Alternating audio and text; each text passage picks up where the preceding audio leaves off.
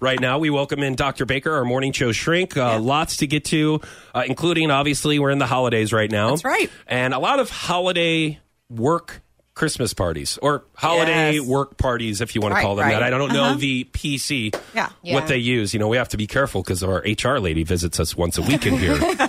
So we want to make sure we're saying the right stuff. I think that's the last thing she's worried about with us. Now, I did read an article, because believe it or not, I do read the articles with the pictures. Yeah. And there was something saying captions. That there are a lot of times where there's alcohol involved at holiday parties with coworkers that they hook up at parties, and then that could potentially ruin a Christmas for their family. Yeah, it could potentially ruin their job. Something to be careful. Some tips that you have maybe at the work Christmas parties this year. So I just think people should be careful with the concept of flirting, all right? Because usually if you're accustomed to doing that, then once you've had a little too much alcohol in your system, it would be easy to kind of step across that line.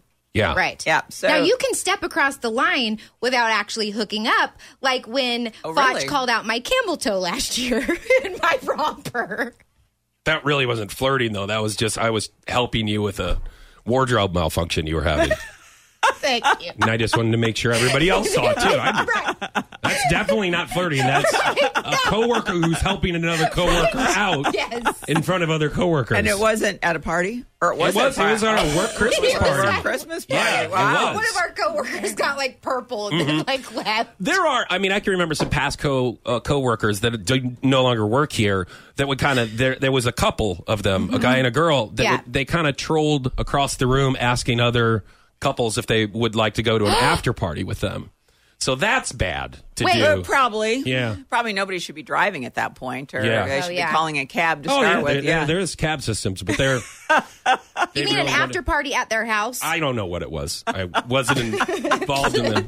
Kind of shot that down pretty quick. It was kind of like, I kind of like it here.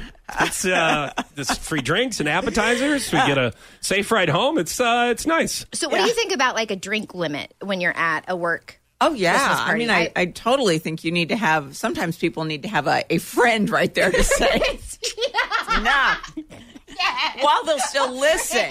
Because usually after 4, 5, 6, you're not listening anymore, you know? You use the word friend. Yeah. I'm using quotation air marks. Boom, boom, friend.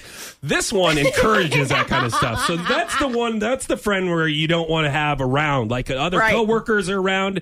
And she'll be like, oh, no, Melissa, it's cool. Just have another drink. I'll get us both another drink. It's fine. I'm your friend. You're doing fine. I love the jokes that you're doing to our other coworkers. It's fine. Keep on saying that. I'm going to go get you another drink. People love to see you dancing on the tables. It's great. Yeah. Be careful which coworkers you choose as a friend on your Christmas party. You're listening to Foch.